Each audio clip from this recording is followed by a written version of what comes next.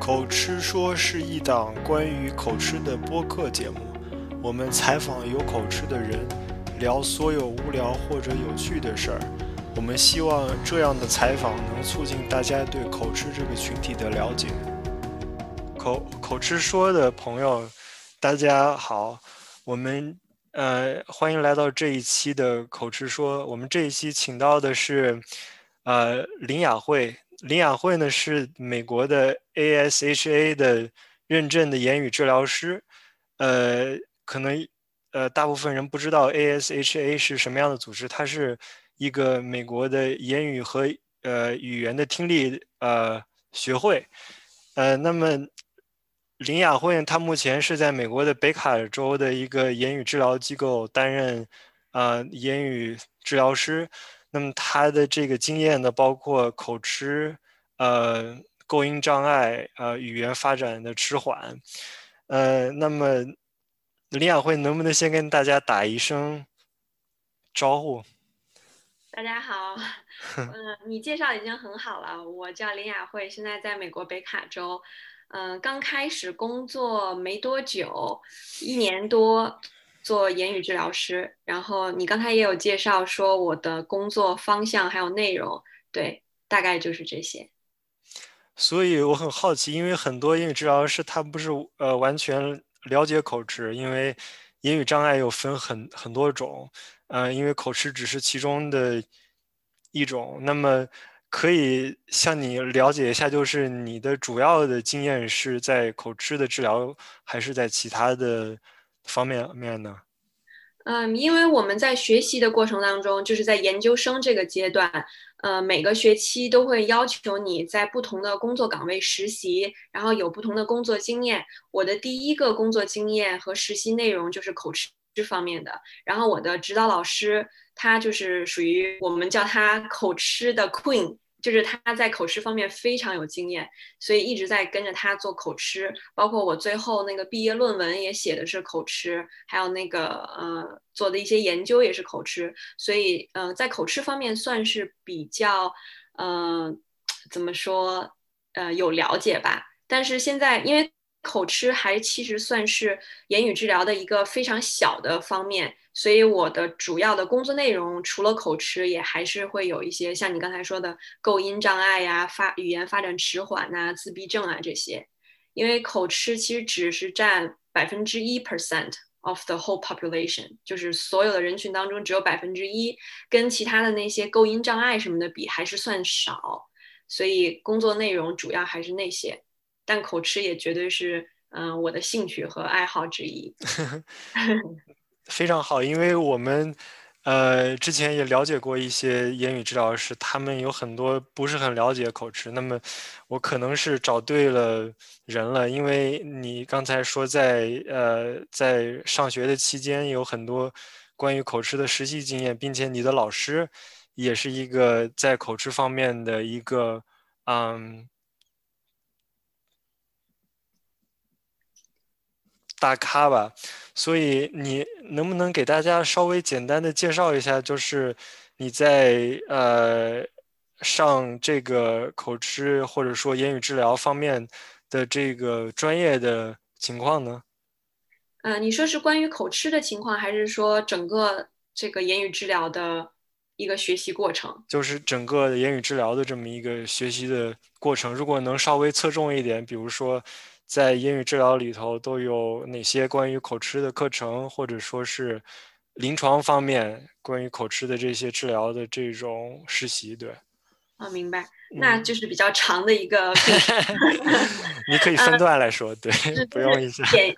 简要来说呢，就是说，言语治疗在美国呢，是你必须要有一个研究生的学位。然后呢，我是转专业，我本科并不是学这个的。然后我研究生学了，我先是学了1年的基础课程，然后再2年的研究生课程。然后研究生课程的过程当中呢，其他的课程会比较多，像那个口吃的课程，基本就只有1节或者2节这样。对，然后呢，实习也不见得你会被分到口吃方面的实习内容。一般的话呢，就是比如说在学校实习啊，或者在医院实习啊，在养老院实习啊，这些比如说医疗机构或者教育机构。然后，在教育机构呢，你可能会遇到口吃患者，就是那些小朋友们，对，这种会比较多。然后我呢是跟那个导师是在大学的这个一个算是言语治疗矫正一个 office 里面吧，就算是怎么翻译呢？算机构吗？也不是机构，一个诊所可以这样对，说吗？类似，对对对对，大学嗯，的一个诊所，然后他那个诊所里也接受各种的言语矫正的患者，然后口吃是其中一部分，然后口吃患者是都会分配到我导师的这面，然后我导师呢，那就相当于是我们这边会做一些治疗，然后这些呢都是像比较是成人，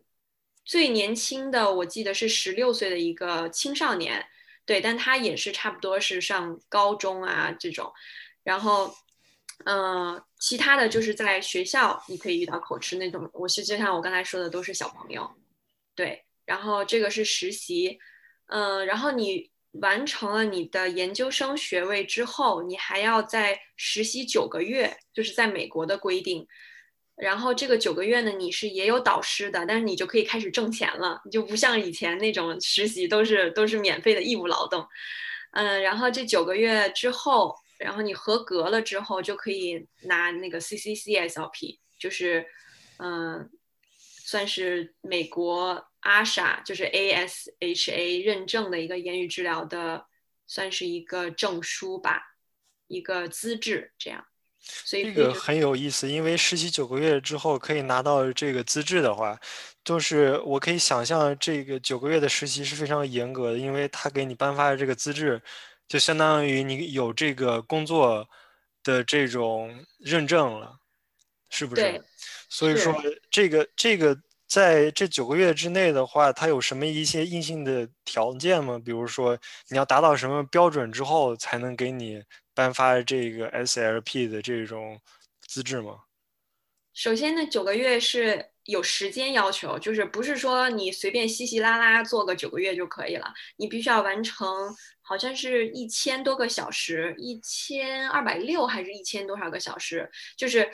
每周你必须要工作35个小时以上，然后要工作36周这样的一个时段。然后呢，这36个周呢，又要分成3个阶段，就是第一期、第二期、第三期。然后每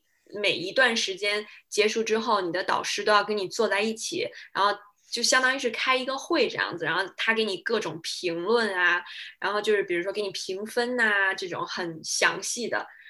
包括呢，这每个阶段你的导师也要经常观摩你做治疗，看看你到底合不合格，然后给你反馈，这样。嗯，大概是这样。所以说就是经过每一个阶段这种很多的反馈，然后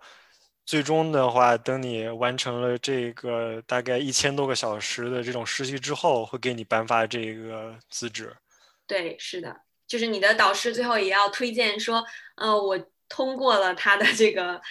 申请啊什么之类的，就是我可以推荐他，让他拿这个 CCC-SLP。OK，这个是很有意思，就是有点像你硕士毕业之后，有点像论文的，就是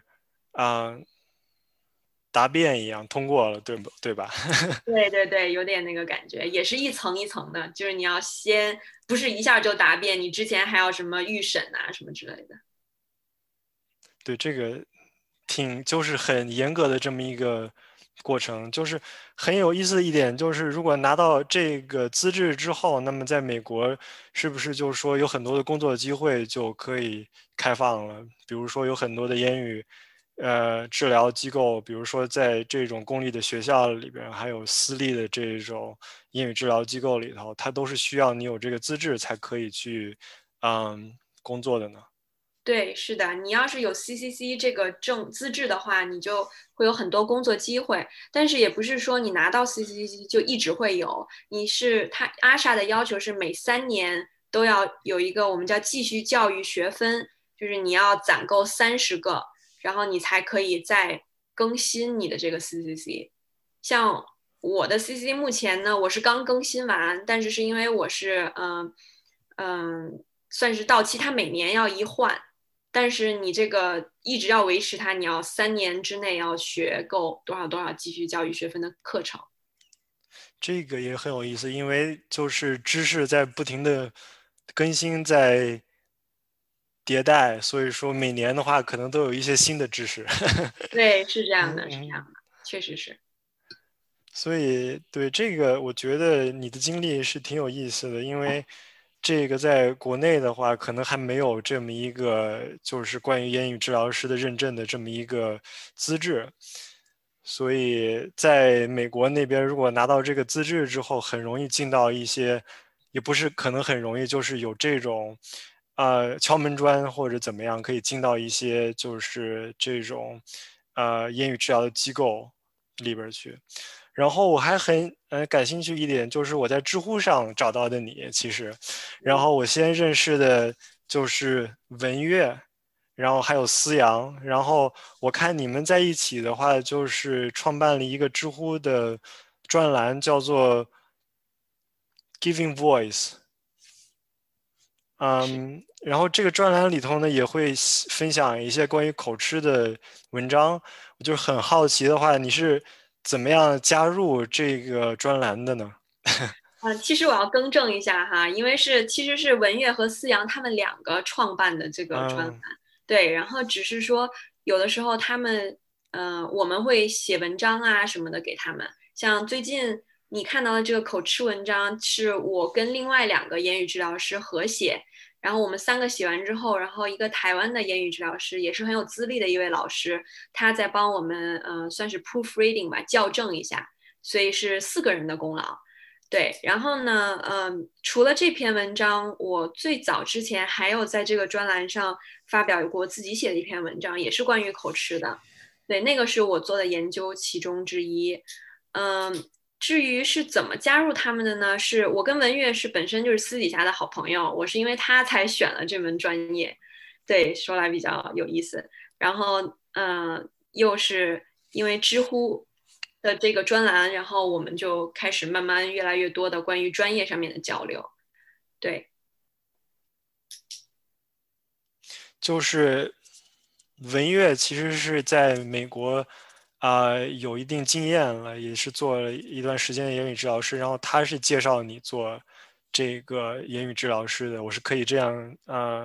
理解吗？是，对对对，是他，他一直在说言语治疗这个行业有多么有趣，多么伟大，然后多么好，然后就把我给介绍进来了，所以我就开始从头学，因为我跟你说，我一开始是转专业嘛，嗯，对，所以是。我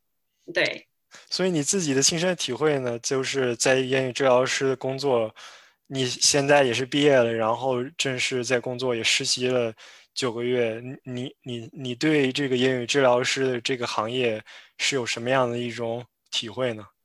我确实觉得是蛮有意思的，因为以前基本上算是没有接触过这方面，也不太了解。后来呢，我是先去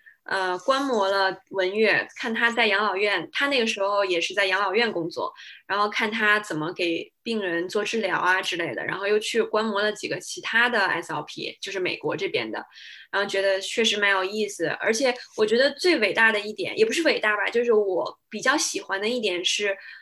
我们在切切实实的帮助别人，就是你要看，比如说一个小孩有构音障碍，然后你帮他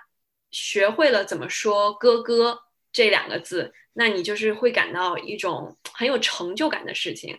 我觉得是蛮有意思的，所以我确实很感谢文月介绍我这个专业。我觉得对，因为英语治疗师的话，肯定每天会接触到不同的人，有小孩，有像成人，他们可能的问题都不太一样。但是你如果能帮助他们，比如说能让他们说出话来，或者让他们能更清晰的表达的话，可能不只是对于他本人，对于他们的父母，或者比如说这个人是个小孩的话，都是一个很大的这种嗯。帮助吧。嗯，是是是，确实是。那你能不能跟大家分享，就是你一天的工作情况是什么样的？就是说你早上去了言语，就是说治疗的这种机构，然后一天的话会接触不同的人，对。我现在是在一个私人机构工作，然后呢，这个私人机构呢是会跟当地的一些学校呀或者幼儿园啊这种，学校有合约，所以呢，我其实是每天早上8点就要去他有合约的，一个或者两个幼儿园去工作，然后在这一两个幼儿园里面，从早上8点看小朋友，一直看到大概下午2点多，因为下午2点多他们就放学了。这中间呢，基本上是每30分钟看一个小朋友。如果要是单独的话，是一个小朋友；有的时候是一个组合，就是一个 group。比如说我一个人要看2、3个小朋友这样，最多4个小朋友，但是基本上都是1对1，但都是30分钟，然后一直到下午2点多。2点多之后呢，然后就会有时候回到我们的办公室，然后再在那个诊所里看一些小朋友，或者去做一些家访。家访就是说去别人家里给人做治疗这样。所以基本工作地点就是3种，一个就是学校、幼儿园，还有一个就是我们的诊所，还有一个就是家访，不同的家庭里面，就是这3个不同的地方。然后我呢是，如果要是在幼儿园的话，都是小朋友们是1到5岁的。然后如果要是家访或者是在那个诊所的话，都是最大我的客户是10岁。然后这些工作的内容呢，会有构音障碍呀，就大概是，比如说他说不清楚话，比如说他想说哥哥，他会说成的的，这种就是构音障碍。还有口吃，口吃是算占的比例比较小一点。还有语言发展迟缓，就是比如说，他已经2岁了，但是他可能只会说妈妈、爸爸这种，就是他的语言的那个构成还没有很多。像这种，还有自闭症啊这种，对，这大概就是我的工作内容。然很后有意思，嗯。大概是可能下午4点多左右，最晚4点半吧，一天就结束了。哇哦，但是一天这样也有8个多小时，因为你是从早上上班开始时间非常早。嗯，对，8点来说对我来说还算挺早的。对，所以说我可以理解，就是你的治疗对象基本上都是小朋友。现在是对，我以前嗯还在那个养老院工作过，那可能，OK。很短，大概1个多月，那个是老人。对。所以你有什么样的不同的体会吗？就是跟成人、跟小孩儿这种接触的过程中，还有不同的治疗的对象，他们的年龄有不一样，或者说这样的话有什么样的不同吗？对，我觉得年龄不同的话，他们可能需求就是最主要的需求是不太一样的，而且包括他们的环境也不太一样。就比如说，你要是跟小朋友做治疗的话，那可能很多情况下你都要跟他们父母，做沟通啊，包括跟他们给他们留作业，就是加引号留作业啊，类似这种情况。但是如果你要是在养老院啊，那可能情况就又不同。当然也要跟他们的那个，当然就不是父母了，可能就是他们的儿子啊、孙子辈的这种做交流、做沟通。但是，沟通内容可能也不一样啊，然后包括你的那个重点也不太一样，这样对。但是总体来说的话，我们都是虽然工作内容不太一样，但是也都是希望能帮到他们，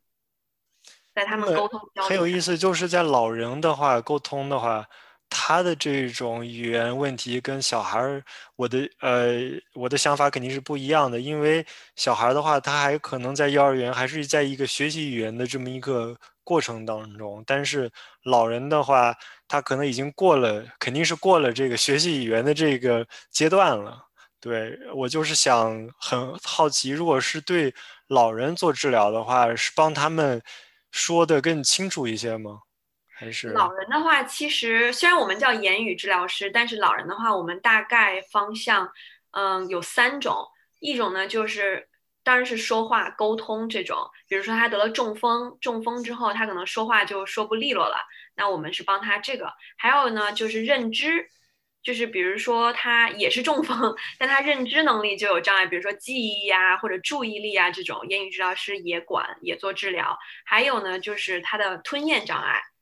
这个其实在养老院是最多的，就是比如说他得了一种什么病，也可以说是中风。反正中风之后就会有很多很多种疾病出现，很多障碍出现。那个对，吞咽障碍也是言语治疗师的一个工作内容。所以那个如果要是在养老院呐、或者有时候在医院啊，这些都是这种会比较偏重一些。所以你有没有一个比较印象比较深的案例可以跟大家就是分享一下？我说两个我最印象深刻的口吃的案例吧。一个就是我第一次实习，就是还在上学的时候，上大学的时候，那个实习呢，就是大学的诊所里有一个男生，他是在我们学校读本科，然后他是中国人，他就是口吃患者，所以那个是我遇到的第一个真正的口吃患者，然后并且我给他做治疗的。他呢就是一开始就是在学校上语言课的时候经常逃课，然后不是因为他不爱学习，其实他很想学习，也包括想要提高自己的英文能力啊什么的。但是他逃课呢，就是其实是因为老师上课的时候经常会点他，让他说练习口语啊这种。但是他因为口吃，所以他不想在班级面前，你知道很尴尬，就是怕就是 可以理解。对，就是那样的。所以呢，他就逃课。逃课呢，别人不知道他口吃，因为他基本都不怎么说话，然后别人就会以为他是个 cool kid，就是一个很酷的小孩儿。但其实根本就不是这样，其实他也很痛苦那个时候。然后包括他那时候跟我讲说，他去快餐厅。他最喜欢的一个食物是这个东西，但是他不敢点那个东西，因为他每次说这个词的时候都会卡壳，所以他就会想要为了不卡壳，他就会要点他不爱吃的东西。这个是我当时印象非常深刻的事情，所以他当时就很痛苦，他就来我们诊所做治疗。然后呢，他从一开始这么逃避自己的口吃情况，到后来慢慢的跟我们 share 他自己的真实想法，到最后他跟我说他回北京做暑假的时候，特意找了一份工作，就是去餐厅打工。他不是为了挣这个钱，他就是为了因为打工嘛，因为在餐厅嘛，一个服务员他会经常要跟别人交流说话，他就是为了就是你知道鼓励自己去跟别人说话。突破。对对对，是这样。所以他算是体验生活，但是又接受了自己的身份。而且他后来申请那个研究生的时候，他就是在PS 信上，就是那个 personal statement 的信上面有特意介绍说自己是口吃，包括说了自己怎么克服自己的心理障碍啊，然后怎么愿意跟人交流，从自己完全逃避到自己愿意跟别人交流这件事情上。然后当然最终他被那个学校录取了，所以我们大家都为他非常开心。所以就是这么整个一个过程，我是从头看到尾，我就觉得特别开心，为他特别开心。因为其实我之前也有写文章说，口吃不光是一个表面现象，就不是说我是卡壳在这个词上，而是也包括了他心理的一种方面的一个算是障碍吧。就是有可能，比如说逃避啊，包括不愿意出现在某种场合，比如说这个场合有太多人，他不想出现在这个场合，因为怕自己在那么多人面前出糗。包括不愿意说某个特定的词或者句子，或者包括逃避很多这种不同的东西吧。对，我觉得从那一个阶段到他现在完全接受他自己的这个身份，我们叫 identity， 我觉得就是很骄傲的一件事情。这是其中一个案例。然后另外一个呢，是我在上海实习的时候，我在上海复旦大学附属耳鼻喉科门诊也实习过。然后在那儿实习的时候也有口吃案例，然后也是一个大学在读生，他是想当律师，但是他又口吃。你知道这个其实在某些人眼里，他可能是一件很矛盾的事情，因为你律师就是一直在说话，但是口吃患者呢又是说话可能不太流畅，但是这个人的梦想他就是做律师。然后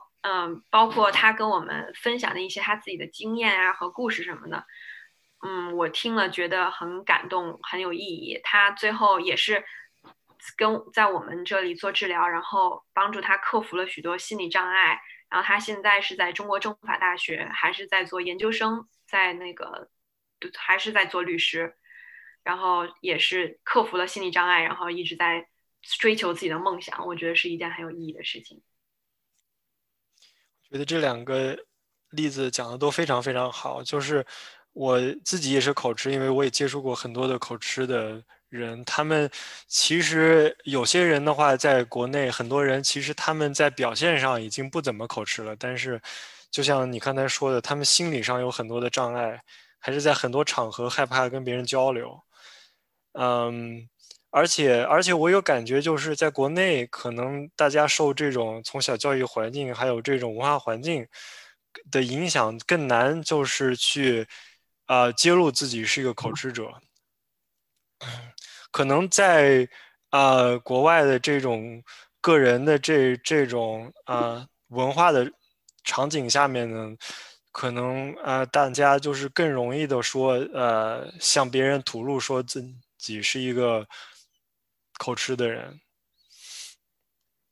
对，但是也是要慢慢克服自己的心理障碍的。对。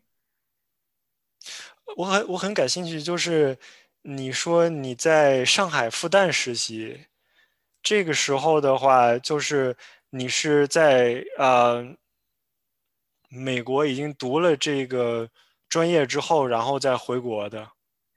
是我是吗？读了研究生第一年的时候，那个暑假的时候，我们也是要找实习的，然后一般都是学校给你安排，但是我是想说暑假嘛，就有一门网课，然后是一个实习，这样就比较轻松，所以你网课可以在任何地方上。然后我就问那个老师，然后老师就说，对，可以在全世界任何地方实习，只要你能找到一个你的导师是这个有 ASHA 认证的，就是你的导师必须是 CCC-SLP。然后我在上海的时候是找到了这个老师，他是以前在美国读的，然后他读完之后就回国发展了，他就在这个复旦医院做言语治疗师，然后我就在跟他手底下实习了2个月。我觉得这个是很有意思一条信息，就是根据我的了解，还有一些就是朋友的了解，就是在国内专业做言语治疗的人并不是很多，就是你能找到上海复旦的这个老师，可能是也比较少的一个，就是能不能向你就是说咨询一下，就是国内的这种言语治疗的这种情况呢？比如说，除了上海的复旦之外，据你的了解，还有在其他的哪些学校或者医院里头有这种专门的言语治疗呢？其实现在国内已经越来越多嗯。有这个方面的东西了，有这个专业了，有这个领域了。以前呢，基本都是属于康复底下的，然后一般都是一个康复师给你做治疗。这个康复师呢，又要做言语治疗的东西，又要做物理治疗或者职业治疗，就是我们在美国称为OT、PD、PT、SLP 这样这3个领域。中国呢，一开始就是这3个都归到一起了，都算是康复师，但是现在也是慢慢的开始细分了，也包括工作上，比如说很多医院已经有3个不同的门诊了。我知道的就是比如说复旦呐、还有华西呀、还有北京的北医呀、这种都有。然后包括教育上也是，现在开始有大学，比如说北京语言大学，还有华东师范大学这些学校已经开始有专门的言语治疗专业，而且他们都会有要求，比如说你读到本科啊，或者甚至读到研究生。像以前呢，这种言语治疗专业或者甚至康复专业都是属于那种，比如大专就可以，但是现在教育上也是这个要求越来越多了。然后，中国除了我刚才说的医院，还有工作的，比如说也有私人机构。上海，尤其是上海，它有那些，比如说，有外国人在上海开的，还有北京也是有那种也是私人机构，但是也是中国人开的这种，还有学校有的也有了，但是学校一般都是那种私立学校，有就是国际学校我知道有这个言语治疗，这样。我觉得这是一个很有意思的话题，因为我在国内的一些就是关于口吃的这个微信群里头，了解到的信息就是大家对这个专业的言语治疗并不是很了解，然后一般他们会了解比较多的像知乎上的这种言语治疗师，但是都是一些非专业的，比如说本身这个人可能是个口吃患者之前，但是据他说他把自己口吃给他治好了，然后他就去开了一个班，所以说他就去给别人做这种治疗，但是可能这个人呢，他也没有一个专业的这种言语治疗的这种资质，对，所以我觉得这是一个很有价值的信息吧，就是说，相当于现在中国已经有了很多的就是说这种医院或者说是私人的机构在做这种专业性的言语治疗了。对，是，我觉得中国是属于刚开始发展，但是一个是潜力无限，还有一个是，资源也算是会比较多，因为它很多的时候都是，比如说像各个国家留学的这些，留学生们伸出橄榄枝吧，可以说是，就让他们回国发展呐、然后，包括可以培训当地的一些，做这方面的人才啊，或者是直接去工作啊，这种我觉得都是会像我说的细分的越来越多，而且以后会发展的越来越好。其实我刚才又冒出来一个新想法，就是说可以就是整理出这么一个清单来，比如说给就是国内的不管是口吃啊，或者是其他的有言语障碍的人的话，给他们一个这样的清单，就是让他们了解更多的信息，比如说在哪些医院或者哪些机构可以寻求这样的帮助，对。对，是，我觉得可以，这是一个很好的资源，对于他们来说。对，所以我很好奇，就是说你的感觉，在国内实习的感觉和在美国工作的这种体验有什么样的不同呢？我觉得呢，在中国，可能我在的医院是比较好的医院，是3甲医院，而且是在上海，所以见到的人，不同的患者会比较多。就是比如说你在美国，在一个小地方，然后你见到的可能就是固定的，但是你在上海那种大地方，你见到就是到处来求医的。比如说，我们也有做那个变性患者的声音，就是比如说他是本身是男生，但是他想，他没有做手术，但是他想通过那个声音治疗发音像女生这样，这种以前我在这边没有接触过，但是在上海就接触了很多。然后包括其他方面，有各种疾病的呀，在这边可能接触的也很少，但是在上海那样一下就能见到很多，因为他就是属于各种地方都有需求的人，都来上海来求医，这样。对，所以按照你的感觉，就是说，就是你自己的经验，可能这个问题有点儿比较啊、大一些。就是按照你的感觉的话，如果中国还要继续发展的话，它最关键的一个点是在哪儿？比如说，它要是发展哪个点的话，就是速度会比较快一些。我觉得应该还是从源头上吧，就是教育上。像我刚才说，有很多学校已经开始有这方面的专业了，但是还不是很多。就是我觉得可能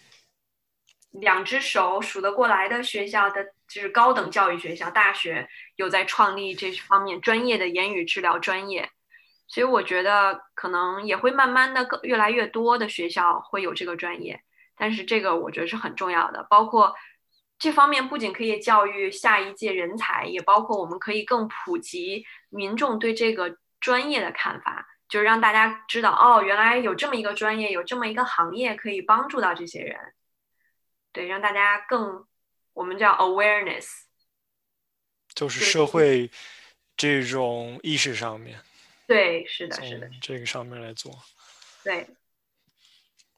我觉得你说的非常好，因为我们这个节目其实主要的目的就是来提高这个整个社会上对于口吃的这种意识，因为我们觉得在国内的话，可能大家整个社会上对口吃的这个认识上还是很少的，因为大部分人可能觉得你如果人说话口吃的话，并不是你。可能是你的思维上有问题，或者说你这个人的智力上啊、有问题。对，对，我觉得大家还是很多人对口吃，包括不仅是口吃，是很多疾病啊、很多障嗯，碍都有一个不完全的认识。其实口吃它只是 part of you 那种感觉，就是它每个人都是不同的，每个人都会有一些这样那样，口吃可能只是其中的一样。我觉得很多人可能对它的认识还是有一些不足。包括口吃者自己的话，对口吃的认识都不是很足。比如说，有一些很多言语治疗机构就说口吃是一个心理的这种问题，然后就会用一些森田疗法去给他们治疗，但是，可能在治疗的这一段期间内，就跟注射兴奋剂这种感觉，然后可能在这个期间内呢，他觉得自己已经被治好了，但是他过了这个治疗的阶段之后，回到现实的生活中之后，他又发现自己的口吃又嗯回来了。但是如果按照这种科学的教育呢，可能就是说口吃可能是多个方面的，就是不光是心理上的这种呃原因，可能跟生理上也有一些啊、关系。对，是的，是的，嗯。对，我觉得你说的很好。所以我最后还有两个关于口吃上比较细的这种问题，想咨询一下你，也是口吃者在这种现实场合上很遇到的这样一些呃问题吧，就是一般的口吃者呢，他在紧张的场合时候，他讲话会很难控制自己的节呃节奏，然后他很容易发生这种卡壳的这种情况。然后呢，他往往一卡壳呢，它可能导致各种比如说呼吸会不流畅，然后又不能集中注意力去思考接下来要说什么样的话，然后所以说就会导致一种恶性的循环，就是说。不知道你有没有什么样的经验，就是说在口吃卡壳的时候，能让这个口吃者的说话的话更轻松一些呢？首先呢，没有一个 magic 的东西，就是完全说我用一个东西就可以解决所有问题啊，这个是每个人都是不一样的。但是既然你问了，我就是提两个我们经常会用到的，我们叫方法吧。一个呢，我们叫 pull out，就是我不知道中文是什么，其实，但是拉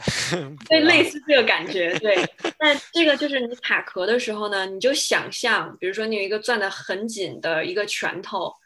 然后这个因为你口吃的时候，很多的时候都是你的浑身上下都会感觉到很紧张，有可能是比如说你的胸腔，有可能是你的嗓子，有可能是你的嘴，反正不管是哪里，你都是想象你有一个非常非常紧的拳头，然后你攥得很紧，你就是要把这个拳头给放松掉，你才可能把那个肌肉，你说话的肌肉放松掉，你才可能把那个你想说的话顺畅的说出来。所以呢，比如说你卡壳，举个例子，你讲说我叫林雅慧吧，这样你就比如说你卡到我这儿，你就说不出来这个我字，你比如说，然后你就攥了一个很紧的拳头，你就把它舒缓，就这样，我就是这样，我们叫 pull out。这个方式对有一些人会比较有用，而且我虽然说你想象一个拳头，但我刚才确实是你可以看到我是攥了一个很紧的拳头，然后把它给这样放松下来。对，这是其中一个。还有一个方式叫 easy onset，就是说你开头的时候说每句话开头的时候要放松，是比如说，你想说，还是用我这个字吧，你想说我，然后你又是卡到这儿说不出来，那你就想说前面加一个 h 这个音，就是喝这个音，这样，因为喝这个音是会让你的这个肌肉放松的，所以但是你可以慢慢的说出来喝的这个音，就是让别人听不出来，比如说不是说你比如说先吸口气，然后我叫林雅慧，这样说出来可能会有一些帮助。反正这两点是对很多人会有一些帮助的。就像我刚才说的，不是说这两个肯定在任何场所、在任何人上面都有用，但是有一些人会觉得有一些用，而且包括可能一开始会比较难，但是你可能稍微多接触一下，就会比较应用自如吧，可以这么说。对，因为每个口吃者的根据自身的环境，还有自己口吃这么多年都有不同的习惯，对，所以说并不是说这每一个就是说技巧的话，对每一个口吃者都会有用，对，可能还是大家要怎么样把这些技巧更好的运用在这种不同的场合中。对，是是是，我觉得你讲的非常非常好。谢谢。然后还有个问题是我们口吃说的另外一个主持人，他叫乔治。那么他这几天呢，经常被一个问题困扰啊，就是说他在工作的时候开会的时候呢，在说话的时候呢，因为有其他的参会者，并不是口吃者，那么这些人呢，他的语速会很快，所以说乔治呢，他就非常的困扰。在别人语速很快的情况下呢，他就很容易被别人的语速，嗯，带的很快。对，可能这个问题并不一定是口吃的这么一个问题，可能也有一些心理上的，就是说，可能口吃者呢，他因为紧张的话，可能更容易被别人的这种语速和节奏给带起来。所以你有没有什么经验，就是说，口吃者他可以不跟着别人的这种节奏来走呢？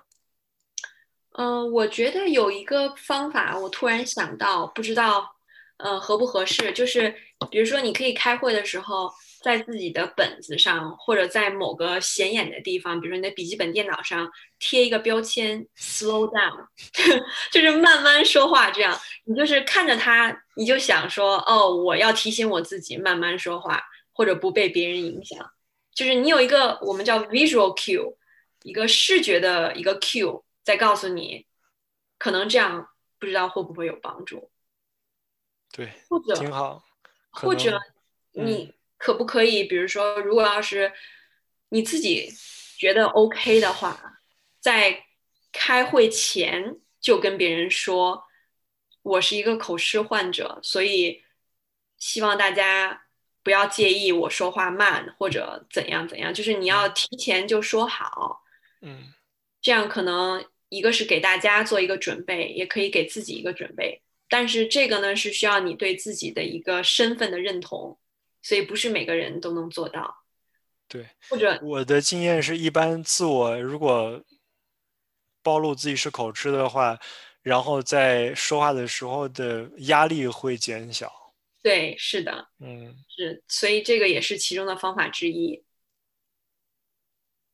我觉得你的经验非常好，和我肯定会跟乔治去分享的，或者说他听到这个节目的时候，他肯定也会去尝试你所说的方法的，对。好，然后可以跟我反馈一下，他觉得有没有用？好的，好的，好的。也许我会想到什么其他不同的，我再跟你分享。好的，那么我们的时间也不多了，我这里还有最后一个问题的话，就是怎么样可以联系到你呢？比如说我们的这些口吃说的听众朋友的话，如果想找你做一些咨询的话，或者做一些训练的话，可以用邮箱联系我吧。我现在给你我的邮箱吗可以，你可以等节目录完之后？OK，给我。那我等下发给你好了。好的，好的。或者你在知乎上有没有号？可不可以在知乎上直接联系到你呢？可以，你有我知乎的信息吗？我在知乎上搜过你的名字，有搜到吗？我并没有搜到你本人，但是说搜你的名字的时候会跳出来你之前写过的一些文章，对。哦，这样啊。嗯嗯，哦，对，我也可以顺便把那个我的知乎的给你。好的好的，非常好。那我们今天就先到这里。那跟林雅慧聊得非常的愉快，我们下次再见，好，再见，谢谢你，拜拜。拜拜。感谢收听这一期的节目。如果喜欢我们的节目，请订阅我们的微信公众号口吃说，或者我们在 Spotify 上的播客频道 Stammer Talk。我们下期再见。